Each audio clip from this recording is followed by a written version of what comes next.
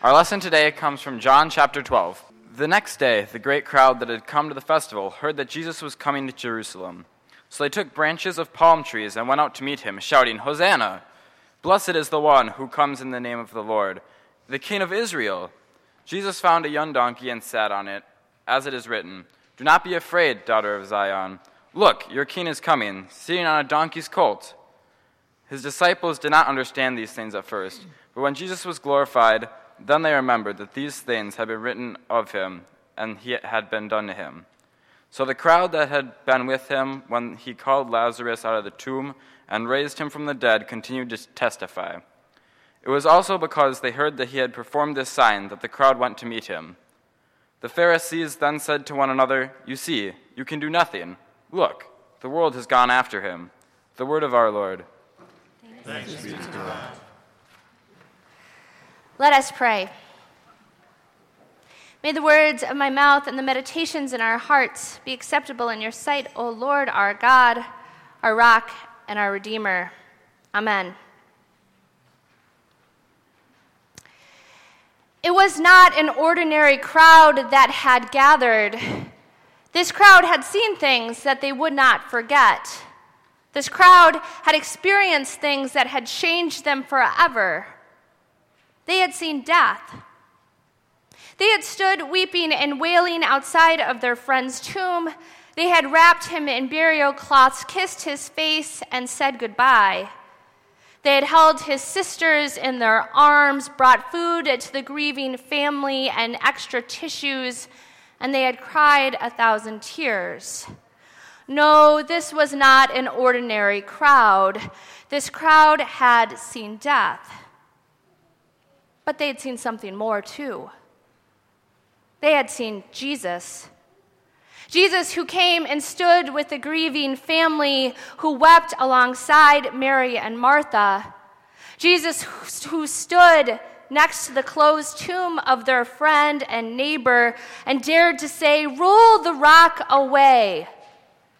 Jesus, who even dared to invite the crowd to participate in all of it. Yes, indeed, this was not an ordinary crowd. They had seen death, and then they saw life. And since then, they couldn't stop talking about it. They told everyone they met about what they had seen. And so when Jesus gathered on the roadside and was coming into Jerusalem, they gathered with urgency and passion and hope, crying out the words, "Hosanna, Hosanna," which means, "Save us, save us." This crowd had seen Jesus, and they knew exactly what he could do, that he could indeed save you. They knew that he wouldn't leave a grieving person alone, but would cry with you, and that out of a rotting grave he would call you. And to a crowd that had gathered, he would say, "Unbind him." And when they unbound him, they became unbound as well. So they shouted, "Hosanna, Hosanna, save us, save us." On Saturday, they marched with T-shirts and signs. "Enough, never again, not one more. We are marching for our lives," they called, and they did. The march was led by children 18 and under. The adults were told to go to the side and hang back. This is a march for the kids. It's led by them. Let them lead.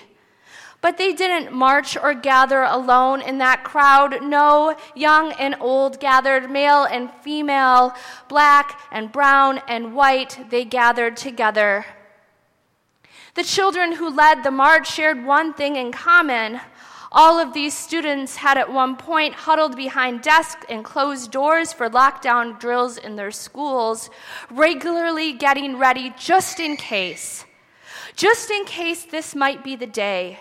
Just in case there might be an attack. Just in case they might join that long line of schools that had experienced the unthinkable, the unimaginable, but the all too real reality of gun violence. Their leaders, who were the loudest, were youth who led wise beyond their years. They were no longer ordinary high school students. These were youth who had seen things that they would never forget. These were youth who had experienced things that would change them forever. These were youth who had seen death. They had stood weeping and wailing at their classmates' funerals. They had said goodbye, buried friends, and cried 1,000 tears. They had seen death. And now they see hope. As they cried, "Enough, never again, not one more," we could almost replace their litany with these words: "Hosanna, Hosanna, save us, save us." For this is a crowd that knows what it means to be saved. We can change things, our youth told us. We won't stop until something is different. Save us, they yell. And the ones who are yelling are the ones who know exactly what it means to be saved, for they are survivors. They have seen death, and they know exactly what saving looks like, and they know what saving feels like. And as people who have been saved, they are all the more urgent and all the more passionate and all the more hopeful that all might be saved. No, neither crowd is ordinary, the one that gathered with Jesus as he entered Jerusalem for that final crown, nor the one that gathered around our nation yesterday. Their cries are hard to ignore, their pleading and their expectations, their hurt and their hope. They cause us to listen and to pay attention and wonder what their cries might mean for us and for our world. When we think about that Palm Sunday celebration that you all reenacted, it is so easy to believe that that crowd that gathered was large and glorious, that they came in beauty and pageantry, and that it was bigger than the Macy Day Parade. Because that's what we make it oftentimes in the church. It's fun to reenact. It's fun to celebrate. It's fun to shout, "Hosanna, Hosanna," and not really pay attention to what those words really mean, that we too were crying, save us this morning. But the crowd that gathered that day with Jesus was indeed the same crowd that had been there at Lazarus' tomb. And this was not a big crowd. It wasn't a crowd that had been able to broadcast that this march was happening. They didn't have social media or television to get the word out. Instead, when they heard Jesus was coming, they moved quickly and spontaneously, and they started to shout their words, "Hosanna, Hosanna, blessed is he who comes in the name of the Lord, the King of the Jews." Jesus wasn't even ready. Did you notice that? In our gospel this morning, unlike the other gospels where Jesus has the disciples gathering his donkey and he's lined up and ready to go, the people are shouting and celebrating, and Jesus has to go get the donkey. Whoa! He's got to catch up. He wasn't ready for it. And so he does indeed see these people shouting for him and to him, "Hosanna, Hosanna," and he gets on a donkey and he joins their march. He rides through the streets listening to their cries, and in his quiet way, he gives them an answer.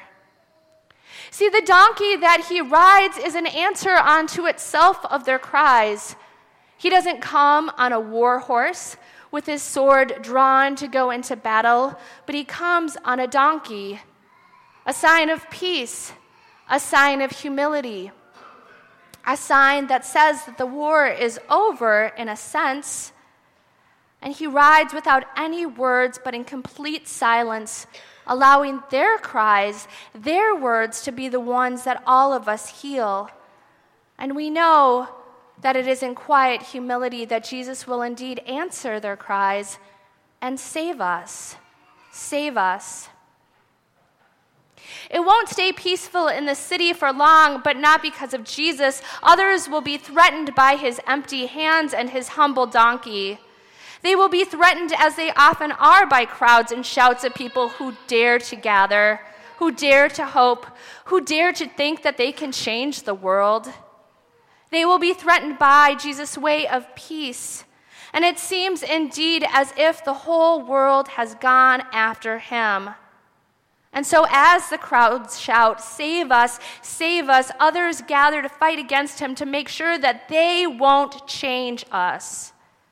As the crowd gathers in strength and peace and hope, others will gather with weapons and make up lies to make sure those who cry, save us, will not change us. And in the end, they will use their own words against him. They said he was the king of the Jews. Blasphemy. If we listen closely, we know already that there are crowds that are responding to the parade that happened yesterday, that there are already voices that are gathering to have another opinion, saying things like, they are too young, they don't know, they don't understand. Go back to school, walk up, not out. Notice the kids on the margins, be their friends, stop bullying. And to their parents, they say, parent better, teach your kids respect. Then we won't need marches. Then we won't need parades. Then we won't need to be saved. Or so we hope. But we do. We do need to be saved, all of us. We need to be saved. Those shouting in the parade and those who want to silence it. We all need to be saved from ourselves, saved from our fears, saved from our hurts and our griefs, saved from the very idea that power and might will win the day, saved from the belief that anyone who doesn't agree with me is my enemy and is wrong, saved from racism and injustice, saved from hate and hunger, saved from death. We need to be saved. So what do we do, brothers and sisters in Christ, as we listen to the crowds that have gathered, these unordinary crowds that know things that they will never not know, who have experienced things that they will never forget? How do we listen to their cries of save us, save us? Could we perhaps not feel threatened, but instead convicted? Could we actually dare to join this unusual crowd who has seen both life and death, both fear and hope, and join in their cries, Hosanna, Hosanna, save us? And could we dare to follow this humble king on his donkey and believe that his way of peace and love just might do exactly that? Save us. Save us. Amen.